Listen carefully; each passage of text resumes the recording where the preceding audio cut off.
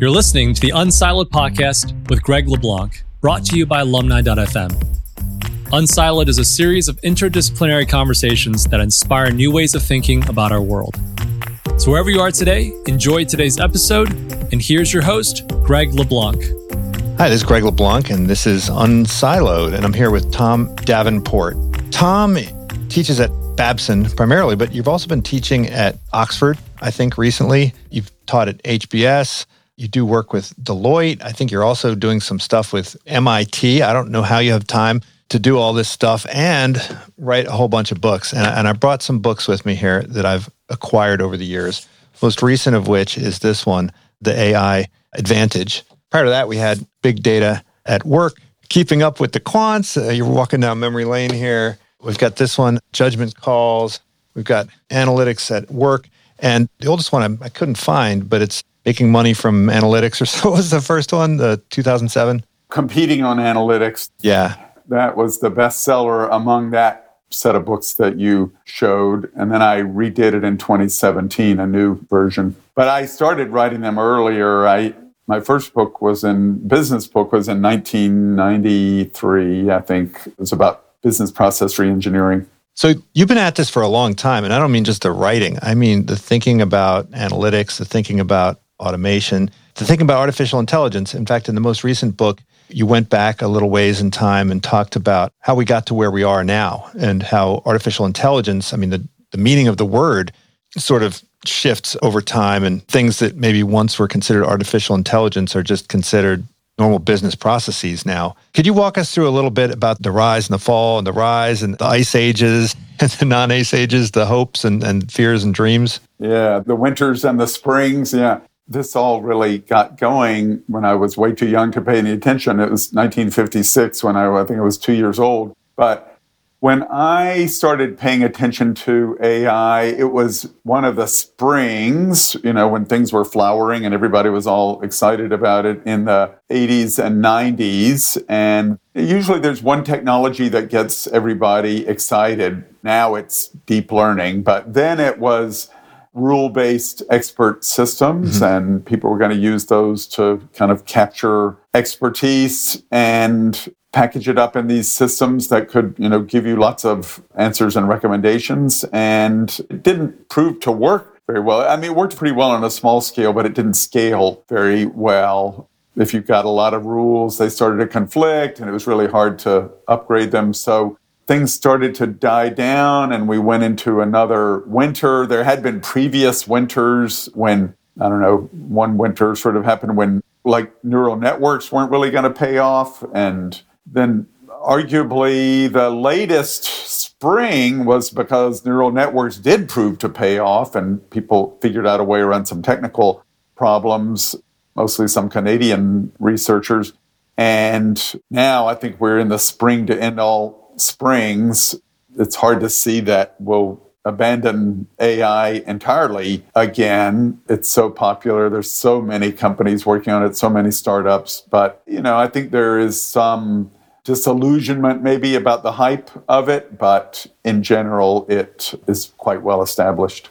Yeah, so even though I think we can all agree that the prospects are unlimited, you also reference in your book some of the failures and some of the disappointments. And you mentioned, for instance, IBM's Watson, which I think has gotten quite a bit of press. There was a lot of hype around the Jeopardy victories and so forth. But at the end of the day, I think Watson's turned out to be something of a disappointment.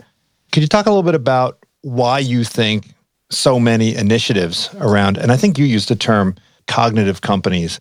You use the word cognitive to kind of describe a lot of, more broadly, what other people might describe as AI. Why some of those initiatives tend to fail or fizzle or fail to meet expectations? Well, yeah, first on that term, I was kind of tired of the term AI, and it had been around for such a long time. I thought it'd be nice to have a new term. I always thought of it as being highly synonymous with AI, but I think it got sort of washed away in the problem surrounding Watson because IBM was the most aggressive user of that cognitive term, and people started to tell me that if I used it, I was part of an IBM plot or something like that. So I did go back largely to AI.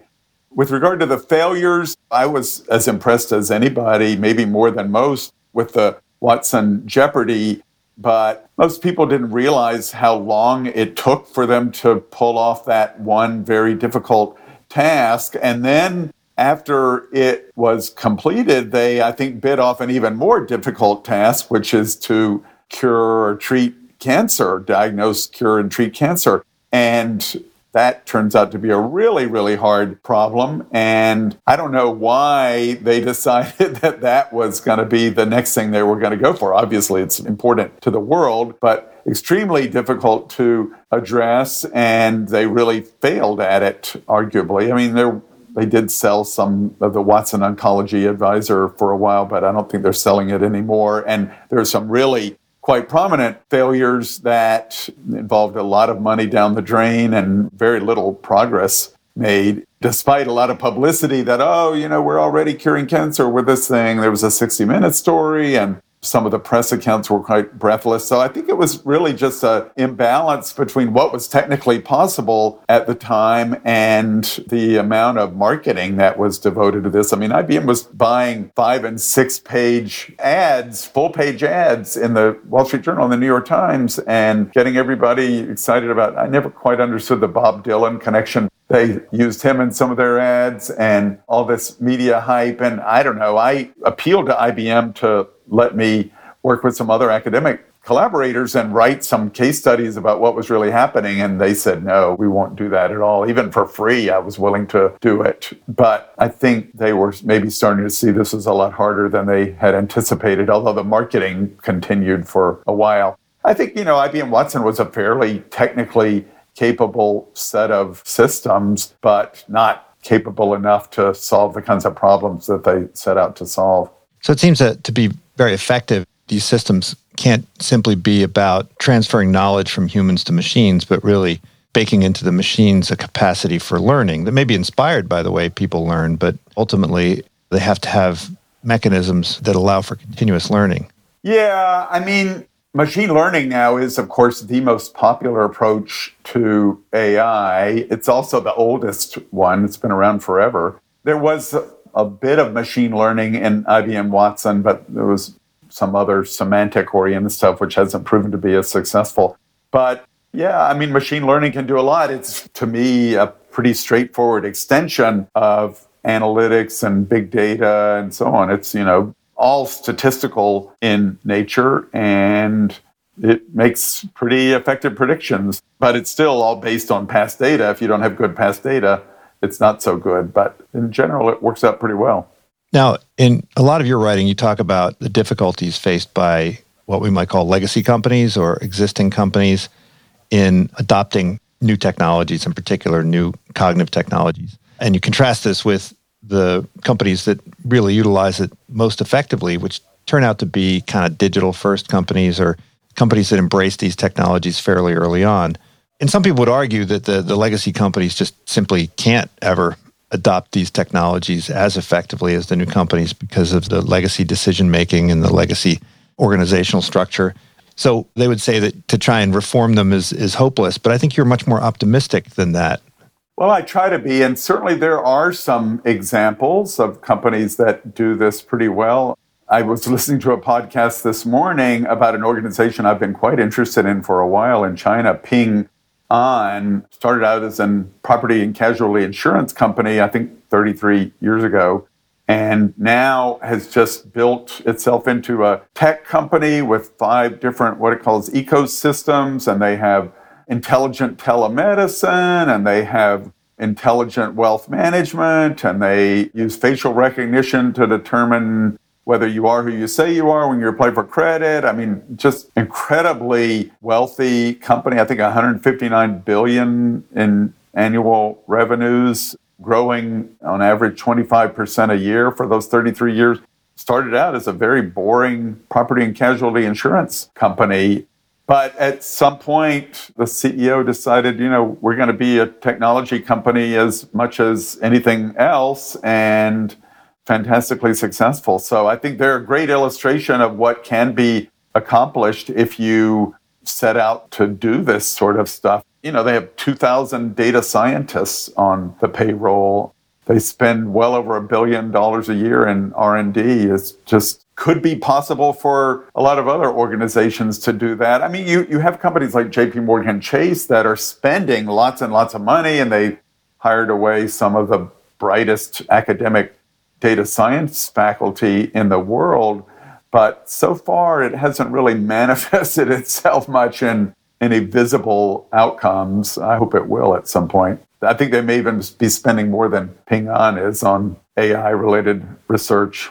Yeah, I'd love to know why you think that is. If we go back to your original, the first of those books that I mentioned, Competing on Analytics, that came out not too long before I started teaching the data and decisions class at Berkeley. And that was also right around the time when Moneyball, you may remember, came out. And I think the idea that everybody shared at that time was that if you can build out a good analytics capability, then you can have a competitive advantage against the other companies in your industry. But inevitably, that's something that's fleeting to the extent that analytics is now commodified, because everybody can go build data science teams, everybody can go and buy the open source software, and it's no longer really an advantage as much as it is sort of a table stakes for any company. Every baseball team has analytics in substantial numbers, although I do think that there are still some teams and certainly some companies that are able to sort of use the analytics better. I mean, you take now the Tampa Bay Rays, which I think are the kind of contemporary equivalent of the Oakland A's. Like the Oakland A's, they haven't actually won a World Series, but they played in one last time, and they have very low payroll and so on. And they made changes. They didn't have really a conventional pitching staff. It's like everybody was considered a relief pitcher on that team, and they did lots of shifting and so on. So in general, you could argue the Houston Astros were highly analytical as well, but they maybe took things a little too far and cheated to get their data. But I think there's still advantages in execution related to analytics, but you're right. Certainly the idea of generating these analytics is highly commodified certainly in professional sports and in a lot of banking. You'd certainly say it's pretty commoditized.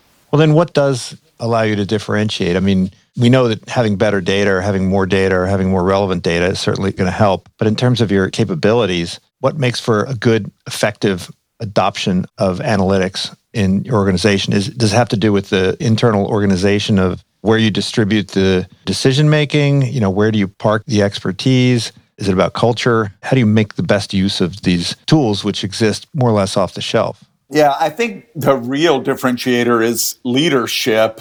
This podcast was with the guy who's the head of innovation at Ping An this morning, and I was listening to it, and he said, it's not really the innovation people that make the difference, it's the most senior decision makers. And Peter Ma, this guy who founded the company, is just an absolute believer in this stuff. And I've seen that in other companies in the US as well. I was friendly with this guy named Gary Loveman, who became the CEO of Harrah's, which then became Caesars.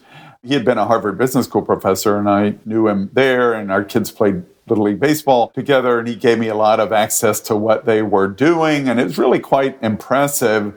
I learned a lot of lessons from it. One, analytics doesn't make all your problems go away. They declared bankruptcy at one point. But in general, I think having somebody like him as the CEO really turned that company around. They became the world's largest gaming firm. They made a huge amount of money for a while. Gary made a fantastic amount of money. He says he's going to give most of it away eventually. But then he left, and you thought, well, he'd been there close to a decade. I think maybe it would be inculcated in the company broadly enough so it wouldn't go away. But no, it did go away. So a new leader came in and had a different idea of how you run a business. And there aren't very many leaders still who are highly oriented to analytics and database decision-making and so on. So I think that is the limiting factor in many organizations.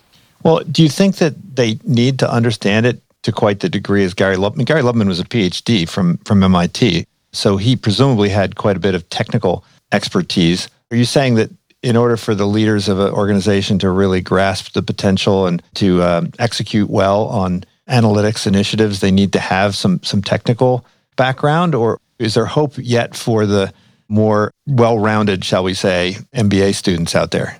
I think you don't have to have that level of expertise, certainly, but you have to be a believer in, its effectiveness.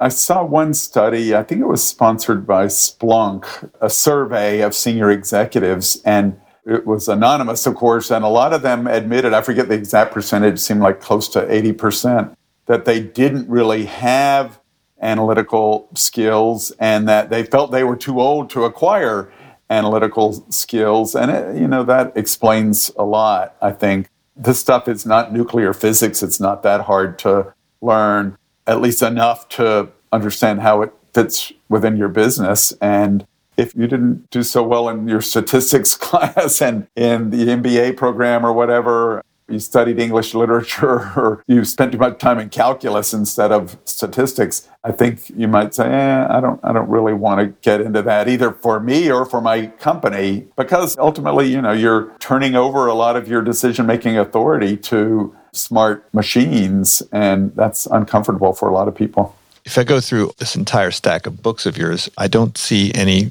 Python code.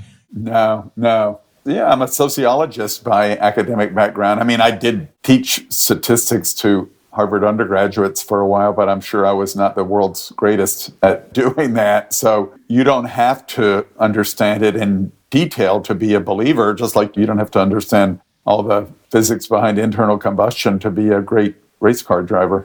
Well, so then how did you wind up going from sociology into analytics? Analytics paid much better.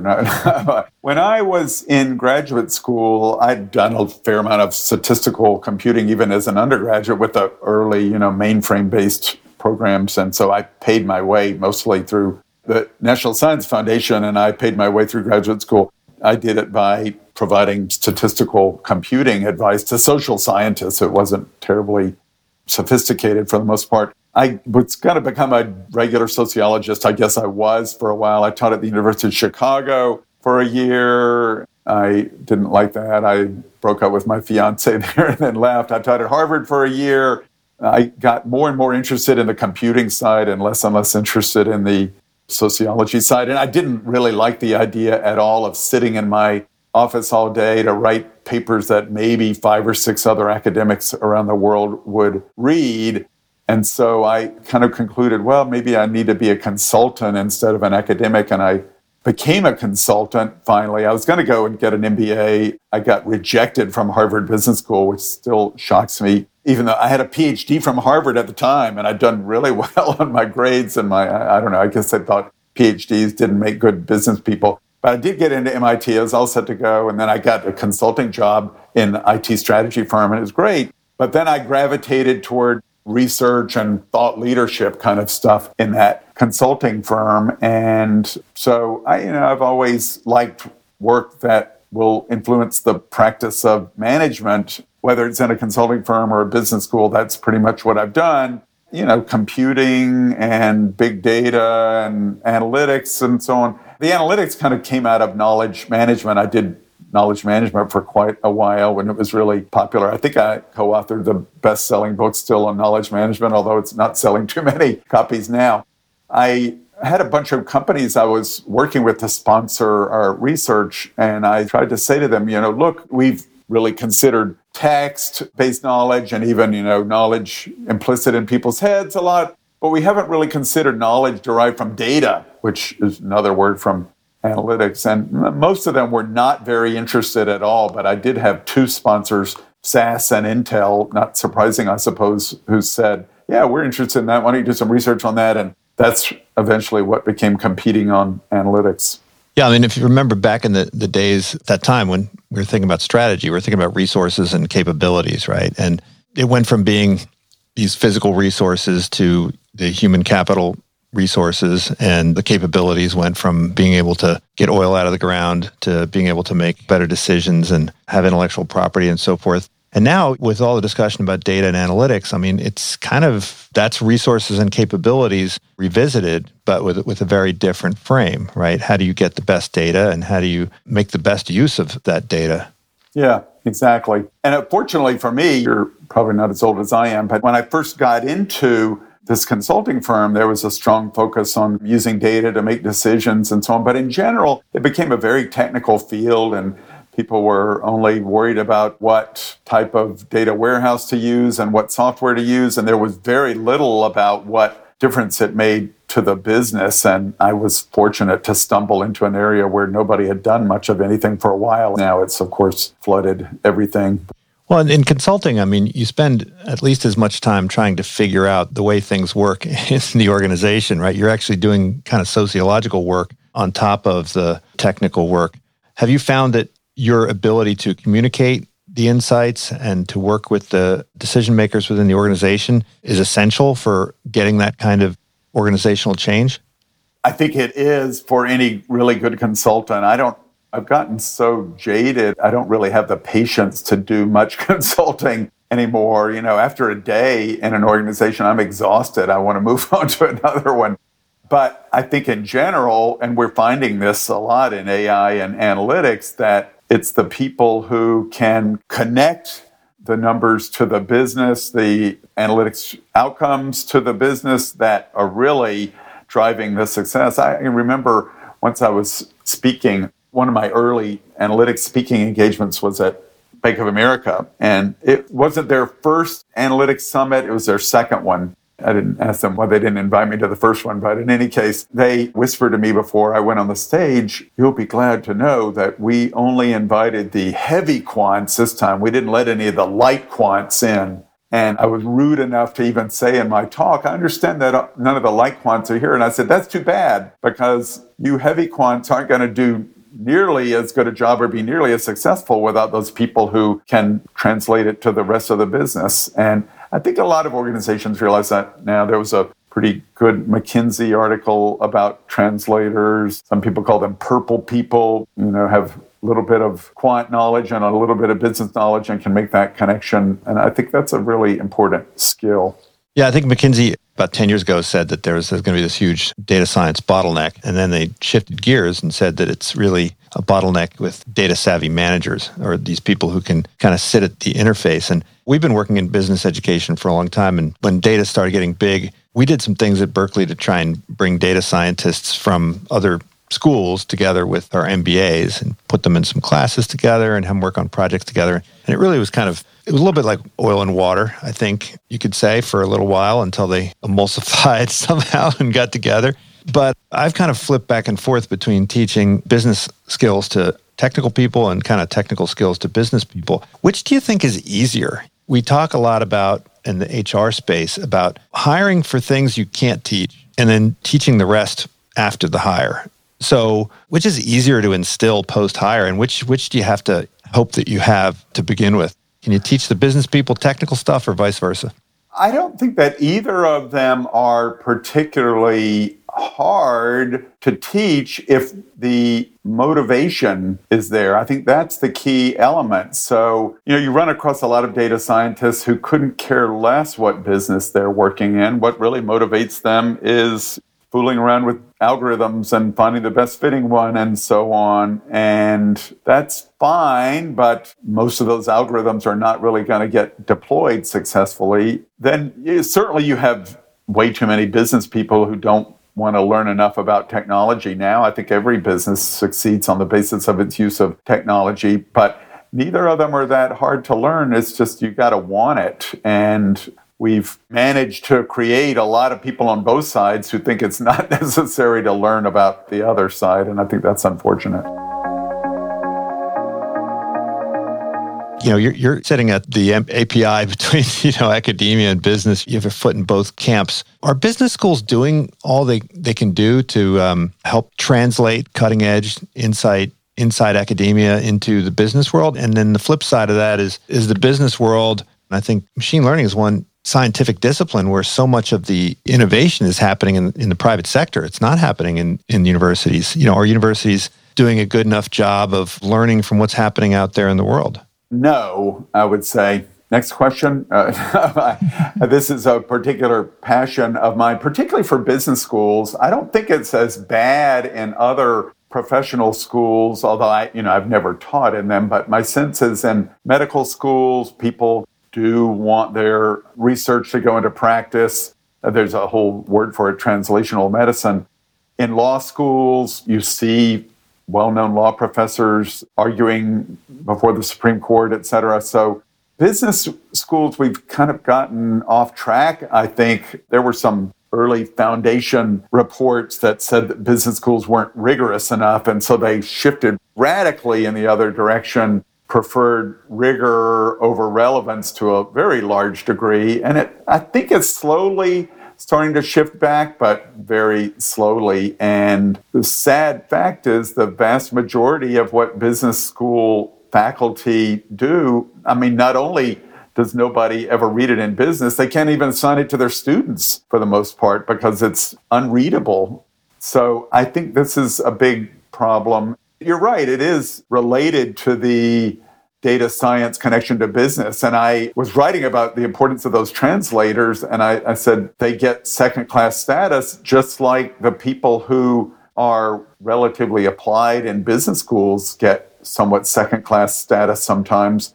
And I used the same term to explain it. I called it physics envy, where everybody thinks that if something is really technically abstruse, it must be smarter or more valuable somehow. And I think it's really done a lot of harm in the world, that physics envy. It's not just the rigor, but also the specialization, right? So when you specialize, then you have a way of evaluating. You can create a community of evaluators. And so, you have academic departments, and they can say, well, this belongs in this department, or this belongs in that department.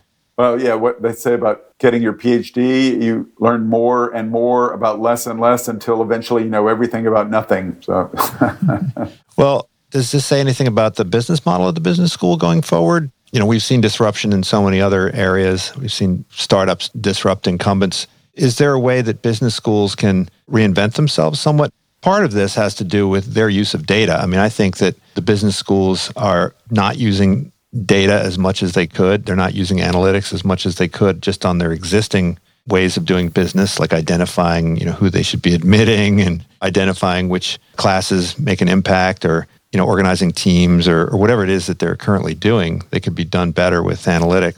Yeah, I mean, that's true of the whole university. I was looking at my bookshelf over here. I have a book that I recently got called Big Data on Campus, and it's full of examples of schools that are starting to use analytics for things like admissions, fundraising, it works really well for, but various other kinds of keeping students from leaving, identifying potential traitors. But yeah, educationally, I think we probably need a new business model in business schools, and maybe in general in universities. They've gotten way too expensive for many people. And this idea that you learn everything you need to know in 4 years and then never have to go back to school is totally nutty. But on the research side, I think the model's really broken, and I'm not sure how that's going to change. There have been some movements in this direction. I don't know if you've seen this magazine Biz Ed, which is put out by the AACSB. They had an interesting article arguing that it was not only inefficient to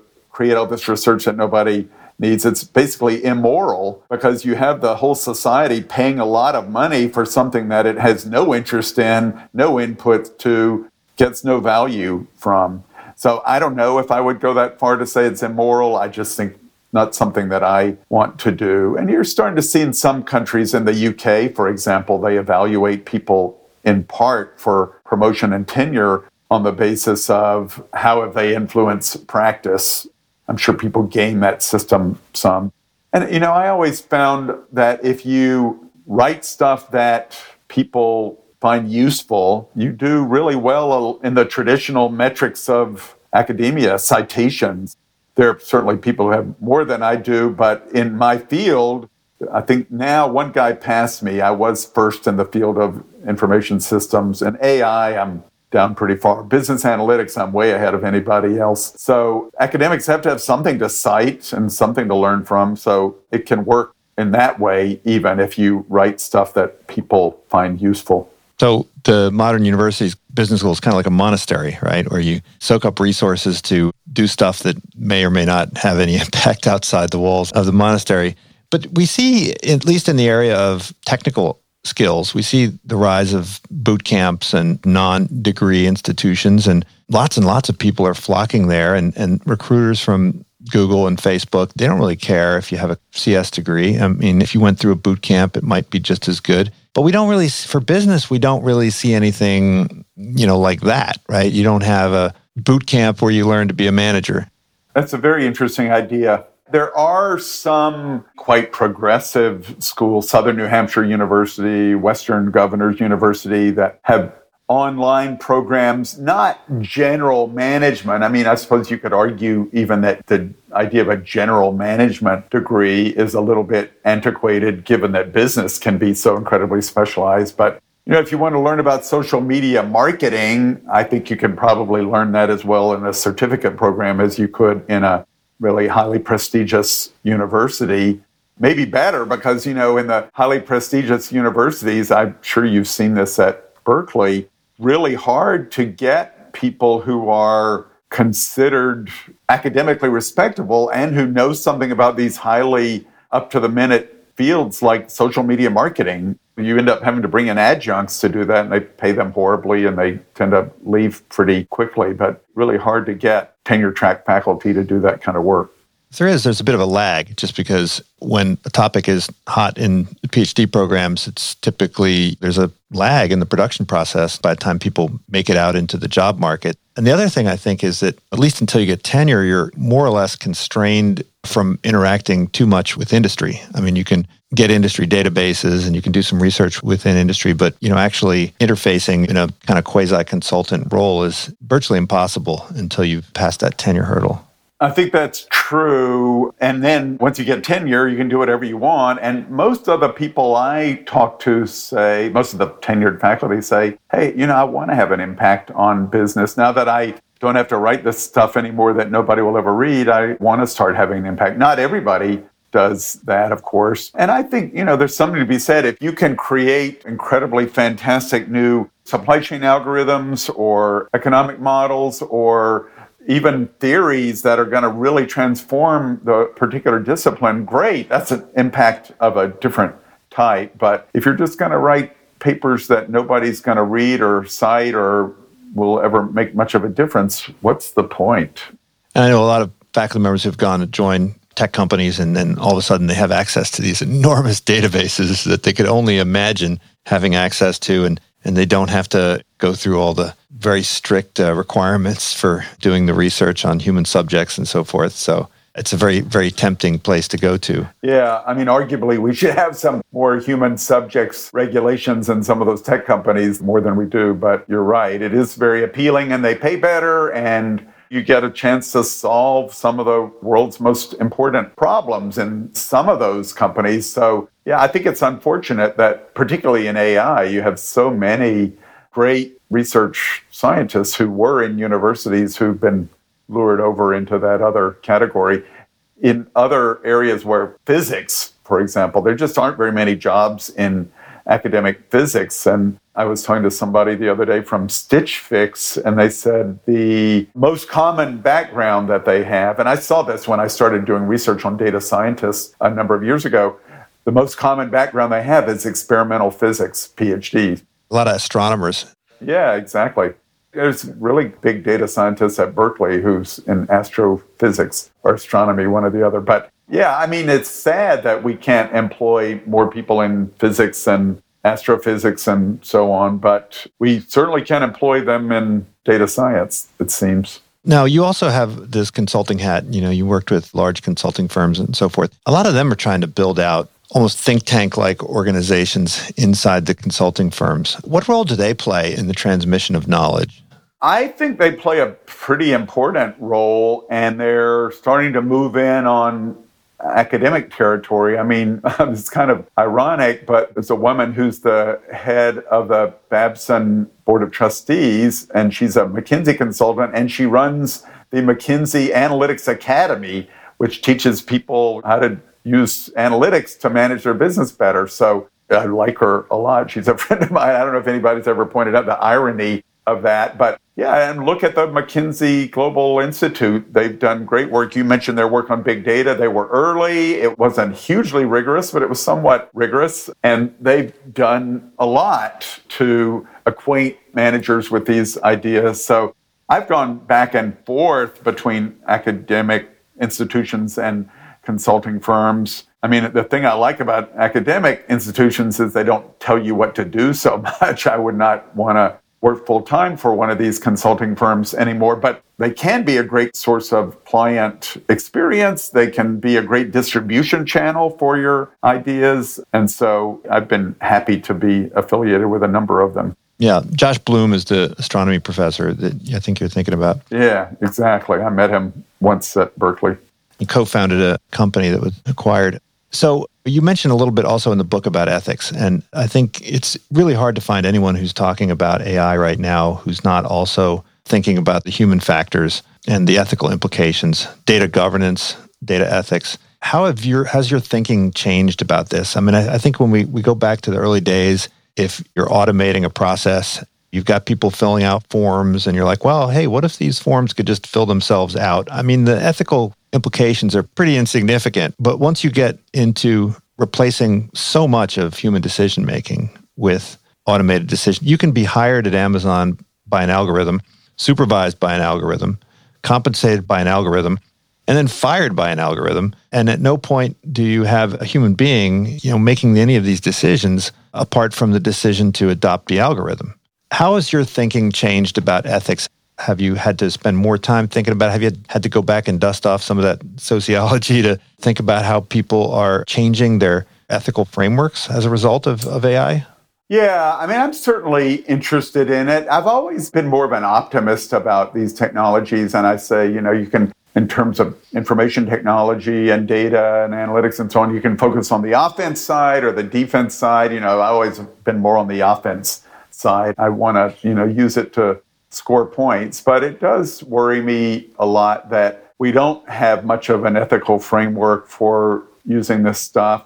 And since I get most of my good ideas from practicing managers, I am a little bit disturbed by the fact that there's a fair amount of talk about AI ethics, but not much in the way of activity within companies on it. And what you do have is mostly on the vendor side. So I wrote a little piece about what does an AI ethicist do. That was at Microsoft. I was talking recently to the head of AI ethics at Salesforce. Google had some interesting things, although they fired one of their more ethics-oriented people recently. So the regular companies who use this stuff, I think, need to be worried about it as well. And they're rather slow to adopt that level of interest, I would say. It's unfortunate. Mm-hmm. And another thing that you mentioned in the book is, you talk about vendor-driven versus strategic-driven adoption of these tools. You even coin a term, cognitive strategy. I've taught a course for years it's been called data strategy, data science and data strategy. And I think the strategy part is super important and should drive everything you do. How have you begun to incorporate high-level strategic thinking? I mean, in the early days, presumably you were focused more tactically, and now you're dealing with companies that are thinking at the high level about what their cognitive strategy ought to be. Yeah, it's sort of what's the relationship of AI to the business that you want to be in, your business model. I have a good friend who works in private equity now, and for many, many years, he was preaching the gospel of network/platform business models, two-sided platforms, et cetera. He did some interesting work showing that the valuations of those companies were much higher than any other type of business model, certainly than selling things, certainly more than tech, more than finance, et cetera. And now he says, as in private equity, he finally gets some traction for this idea, but it was really hard to sell managers on it as a consultant. So I think what your business model in is very critical. AI supports some better than others. What business function should you really address with AI? I mean, you can't put equal amounts into everything that you do. It shouldn't be sort of random acts of AI around the organization. So how are we going to transform marketing? The really hard thing is, AI typically bites off things in little pieces. I say in that book, The AI Advantage, that these kind of low-hanging fruit applications generally succeed much more readily than the big moonshots. But if you want to make an impact, you have to say, okay, how can I put together a lot of these little small projects into something that ultimately transforms customer service or marketing or finance or whatever we need to do to make this company work well. So I think it's really important, if you're going to make all those little bets, to think very carefully about in what part of the organization is it going to happen. I mean, you could say, well, we'll just let 1,000 flowers bloom and see what pops up, but I don't think you'll really get terribly far that way. I started out talking about Ping On. I think they're very good about saying, how can our AI capabilities, our 2,000 data scientists, all of these image recognition, they developed a great image recognition capability for credit checks. Okay, let's start using that in collision damage assessment in our insurance business. So you can kind of move these ideas from one part of your organization to another if you kind of know what you're doing strategically. Yeah, so that takes us full circle to the question about the legacy companies versus the startups. Because, I think about the automotive industry. For years, the automotive industry has been adopting computing, but they've done it in a very piecemeal manner. So, you get a microprocessor that does your fuel injection, and then you get another microprocessor that does your braking, and then you got another one that, might keep you from swerving into other lanes. And so you've got all these little microprocessors everywhere, all of which are improving all of these individual processes. But at the end of the day, they're not really talking to each other. They're not dipping into a central database, and they're not reconceptualizing the concept of driving from scratch. And you look at a Tesla, which is really a server on wheels, the applications come straight out of the overall strategy of the vehicle. Is it fair to say that an organization needs to orchestrate this in a more coherent way if it's really going to make that next leap?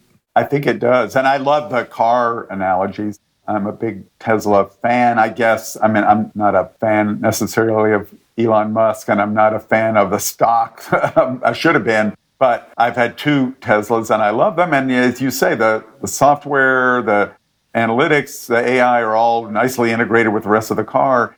And a friend of mine just bought a new Porsche Taycan. I don't know if you're familiar with this. First totally electric Porsche. Really nice car, lovely car. I was so jealous, but he said their software sucks. And they can't even identify me as the owner, and they keep telling me I can't drive this car because their software is so bad. And apparently their website's full of how bad Porsche software is. I don't know that will be true of GM and Ford. Probably it will be, I'm guessing, when they start getting into autonomous vehicles and so on in a big way. But yeah, starting out from the beginning that way makes a huge amount of sense if you can get away with it. If not, maybe you need to develop a whole new business unit, as GM has largely done with cruise automation. The big challenge is, I have a friend who was senior human resources guy at GM, and he said our biggest challenge was just not overrunning these guys with our stupid bureaucratic demands. Leave them alone. And so that's great, but then how do you integrate it into, they want to make the whole company develop these kinds of products. That's the big problem, and how do you integrate it back in? Yeah, I'll be talking to Michael Arena soon. He was in the HR group. That's who I'm referring to, actually. Yeah. Interesting. He's got a very interesting perspective on all this because he studies networks and organizations. Yeah. Well, Tom, thanks so much for talking today with us. I really appreciate it. I just want to remind everybody that there are a lot of great books that Tom's put together. And also, you publish all the time in what we might call translational research journals, right? I try to, yeah. Forbes, MIT Sloan Management Review, Harvard Business Review. Those are my favorite spots. Yeah, and I don't know how you possibly keep up with so much, when you do so much writing, but you do manage to keep abreast of what's happening in so many companies, not just kind of legacy companies, but you've also mentioned quite a few of the startups that you've been advising. So super impressive. But this book is I think it's just a great kind of survey, gets you familiar with all the different techniques and all the different approaches that companies are taking right now to becoming cognitive companies, to incorporating advanced techniques for gathering, processing, and acting on information. So thanks so much, Tom. And also don't forget all the other books. I'll feature these as well. Thanks for the plug. Yeah. We'll talk soon, hopefully in the flesh at some later date. Enjoyed it. Thanks, Greg. Thank you for tuning in to the Unsiloed podcast. If you enjoyed today's episode, please give us a 5-star rating and review. To listen to other episodes, please visit our website at www.unsilodpodcast.com. davenport.com.